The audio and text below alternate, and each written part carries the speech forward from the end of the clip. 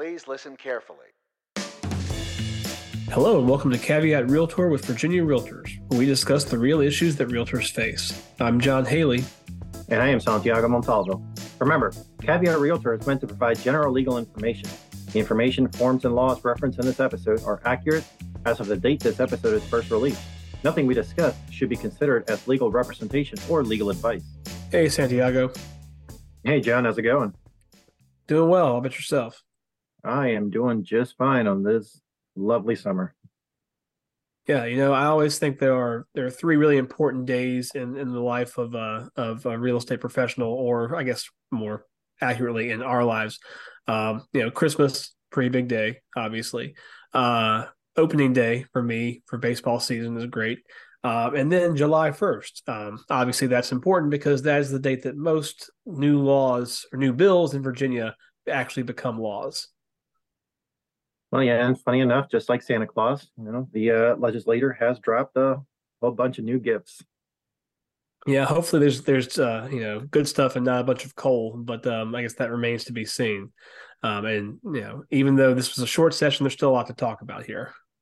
So yeah, it may have been short, but like we said, there are still plenty of bills passed that will affect your work as a real estate professional. From common interest communities to assistance animals, we're going to hit the highlights in this episode. For all of our resources on new laws, including a more extensive summary, you can always visit our website, virginiarealtors.org. And the hyperlink for the summary will be provided on the podcast description. So let's start with common interest communities, as this was probably the biggest real estate related change this year. Starting July 1, there will no longer be separate sections of code governing the resale certificates or packets for condo and property owners associations. Everything will be combined into one code section called the Resale Disclosure Act. The language may be different. It's important to note that there aren't any changes to how the disclosures work, and the buyer still has the same time frame to terminate the contract as before. The bills did clarify that when the word days is used in this section, it means calendar days. There's also no longer a distinction between professionally managed associations and self-management. But perhaps the most important change from this bill is that there will now be a standard resale certificate form and format for every association. Every certificate will have a cover sheet that acts like a table of contents and directs your clients to the specific provisions in an association's bylaws. No more searching blindly through a 300-page document. You can find a list of what will be included on the cover sheet. Because there was some negotiation involved in getting this bill passed, there is also a change to payment for these certificates. The default will now be that fees are due at the time you or your client orders the packet, not at settlement. However, while this is the default, the association can adopt a different policy. Finally, this bill expressly applies only to contracts ratified on July 1st or later. If your clients have a contract that was ratified on June 30th, that contract will operate under the old law, even though it will close after July 1. Now, there are two bills relating to D-POR licensing that might help to bring additional professionals into the Virginia workforce. The first bill allows certain licensed professionals from other states to get a similar license here in Virginia without having to jump through all of the same hoops as a brand new professional. The applicant must have a current valid license in the same field and must have held that license for at least 3 years. They also must have no pending complaints, have their license in good standing, and pay any applicable fees, along with several other requirements. Another D-POR-related bill deals with appraisers. Currently, to apply for an appraisal license, you must have a certain number of hours of experience shadowing a licensed appraiser.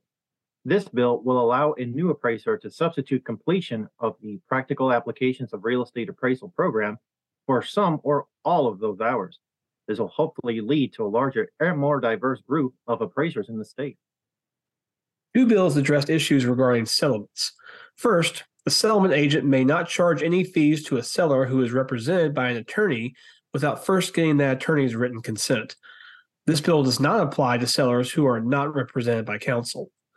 The second bill will allow, in certain limited circumstances, a settlement agent to release judgment liens on a property on his or her own.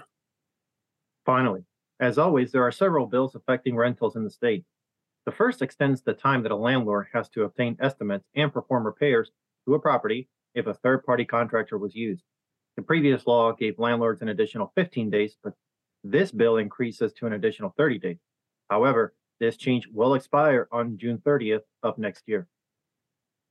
Another bill makes it a violation of the Virginia Consumer Protection Act for a person who has a therapeutic relationship with a tenant to provide fraudulent documentation relating to a tenant's disability or a need for an assistance animal. This will allow any person who suffers a loss because of that fraud to sue and recover damages. Now, landlords who own 5 or more properties in Virginia will now have to provide written notice to any tenant who either has an auto-renew provision or an option to renew if there will be any rent increase in the subsequent term. This notice has to be given at least 60 days prior to the end of the rental term. Finally, there is some clarity on the Statement of Tenant Rights and Responsibilities form. If a tenant refuses to sign the form, then the landlord can record the date on which they provided the form and note that the tenant refused to sign. This will be enough to legally allow the landlord to proceed with unlawful detainer proceedings. Also, the bill states that a landlord does not have to provide tenants with a new copy of the form at each lease renewal. And lastly, the bill states that the form just has to be current as of the date it's provided to the tenant. If a new version comes out mid-lease, you do not have to update the tenant. Again, this is just a brief summary of the laws that will go into effect on July 1st.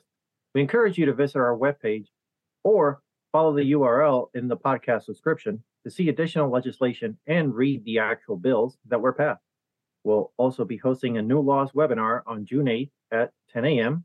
and a virtual CE class on June 15th at 10 a.m., and we hope to see you there. Caveat Realtor is a weekly podcast with episodes released every Tuesday. Our podcast is available for streaming through iTunes, Stitcher, Spotify, and Google Play. Subscribe to our podcast to get automatic updates when we have new episodes, and please rate us.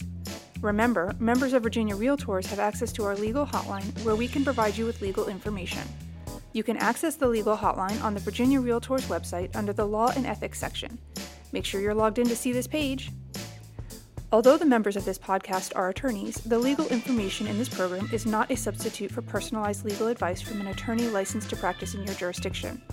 The information provided by Virginia Realtors is general reference work as a public service and does not constitute solicitation or provision of legal advice.